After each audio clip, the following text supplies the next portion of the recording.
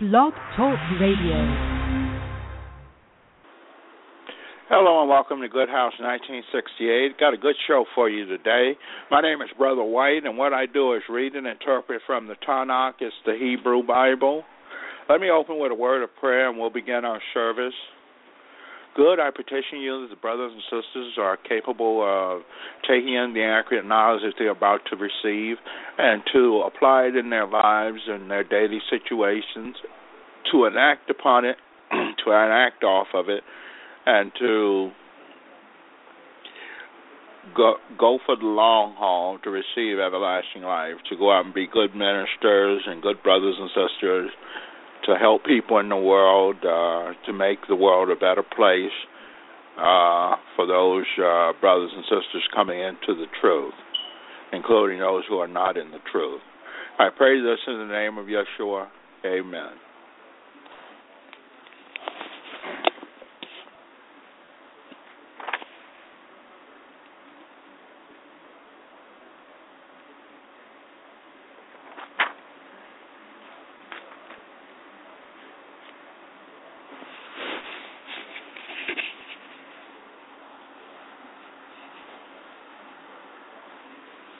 God is loving, merciful, and kind, but he is also just. Eventually, he will judge and punish those who do wrong. Check out God's word in the prophecies of Jeremiah as he speaks to the Moabites who trusted in their military might. That's Jeremiah chapter 48, verses 1 through 47. The Ammonites who trusted in their wealth. Jeremiah 49, 1 through 6. The Edomites who trusted in their wisdom and secure location, Jeremiah 49, verse 7 through 22, and others. Yet many times people think that they can push their luck by ignoring God until they're ready to be serious about him. The warning in Jeremiah are a chilling reminder of a folly of playing with God. So we don't want to play with God. We want to do what God says. We want to take inaccurate knowledge, apply it to our lives, and make changes where it's necessary to make changes. And we want to do this, and we want to have God's approval on what we do in life. All right. God can redeem us from going to death at an early age. It says at Job chapter 33, verse 28, say God redeemed me from going into the pit. The brother says at Job 33, verse 28, that God redeemed him from going into the pit at such a young age. So this is the will of the Creator. He gives us a maximum of 130 years, but a lot of us don't see this time because of the way we led our lives. The more righteousness you do, the more reward in heavens you receive. At Job 29, verse 30, Job 33, verses 29 through 30, God will accomplish all these things twice, even three times, with a man, to bring him back from the pit so that he can enjoy the light of the living. So God wants us to enjoy the light of the living. And we should take in this knowledge and then remember. At Nehemiah chapter 1, verse 9, but if you return to me, observe my mitzvah and obey them, then even if your scattered ones are in the most distant part of heaven, nevertheless, I will collect them from there and bring them to the place I have chosen for bearing my name. So God will bring us to a good place, a place of peace, tranquility, place of joy, place good. It says at 1 Chronicles 16:22, don't touch my anointed ones or do my prophets harm. So we shouldn't want to, if we hear somebody delivering the good news to us, we shouldn't do that person harm or do any person we see harm or injustice that we see delivering the good news. It says at 1 Chronicles chapter 17, verse 9, I will assign a place to my people Israel. I will plant them there so that they can live in their own place without being disturbed anymore.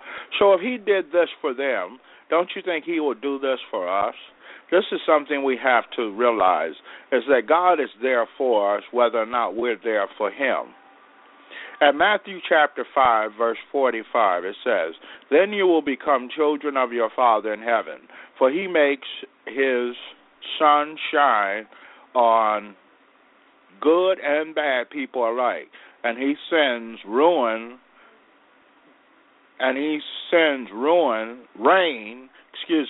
to the righteous and the unrighteous alike."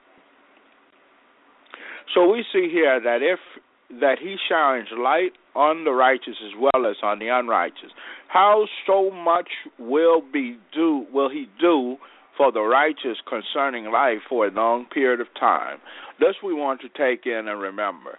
So if he is able to, or if he, as he does, let it rain and let the sun shine on the wicked as well as the unrighteous, how much more so will he reward you with everlasting life for doing his will and taking in accurate knowledge?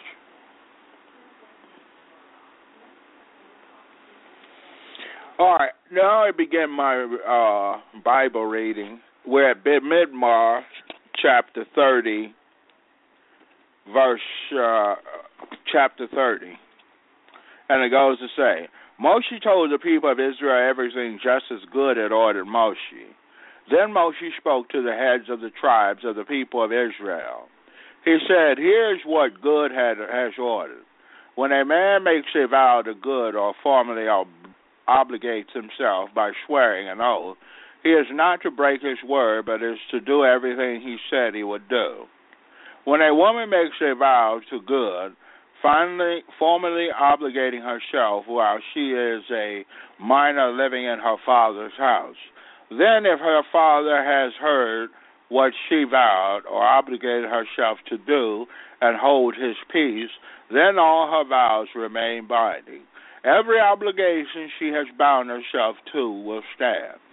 But if on the day her father hears it, he expresses his disapproval, then none of her vows or obligations she has bound herself to will stand, and God will forgive her because her father expressed his disapproval." So this is concerning a woman making a vow or obligating herself.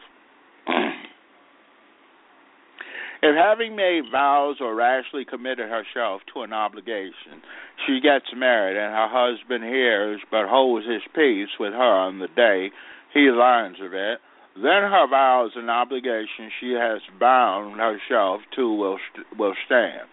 But if her husband expresses his disapproval on the day he hears it, he will void the vow which is on her and the obligation to which she has bound herself, and God will forgive her. The vow of a widow, however, or of a divorcee, including everything to which she has obligated herself, will stand against her. So we see here the obligation of a divorcee or widower will stand against them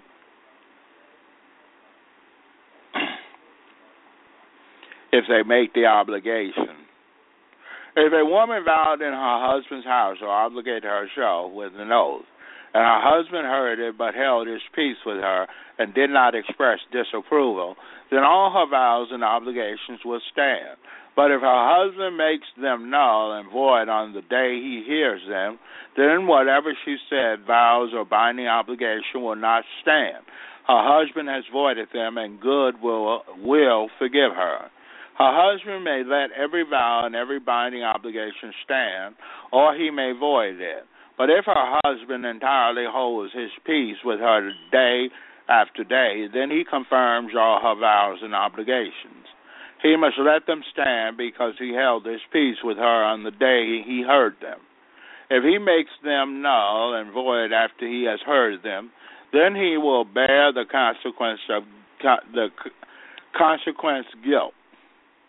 These are the laws which God ordered Moshe between a man and his wife, and between a father and his daughter, and if she is a minor living in her father's house.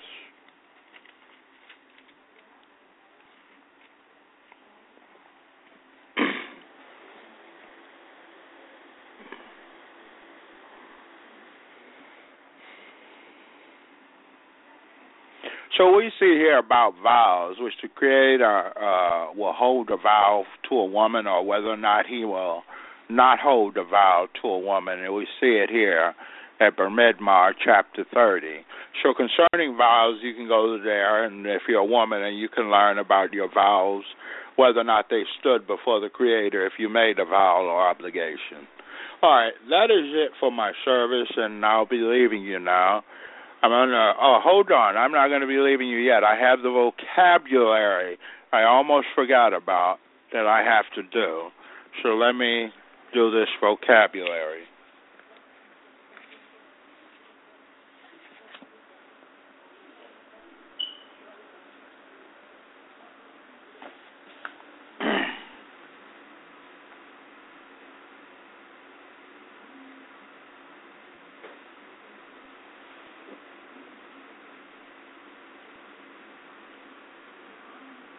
Our first word is spelled Aleph,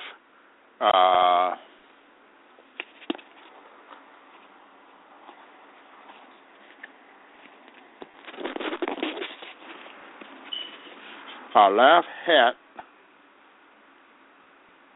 Resh, Yod, and Tav, and it means of place or of time or later apart. Our next word means thinks, bethinks, another to avoid naming, Dan, meaning quit. And that's spelled Aleph, Het, and Resh.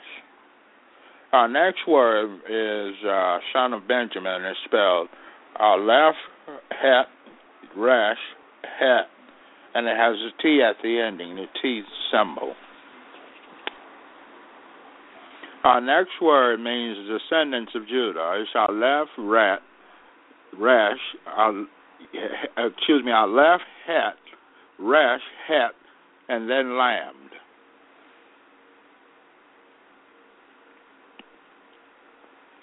Our next word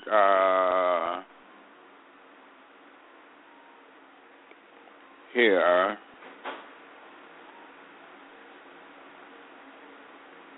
means to make firm, and it's Aleph, Mem, and Resh, and it means make firm or strong. Our next word is to emit a moaning or creaking sound. Aleph, Mem, Mem.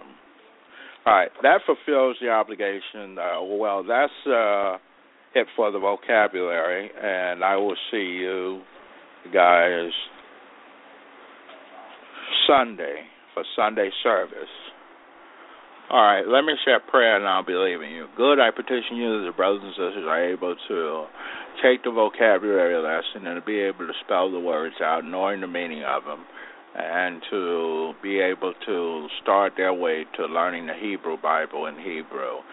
And I pray that they're able to get one, and I pray for their souls that you offer them deliverance and salvation and sustenance.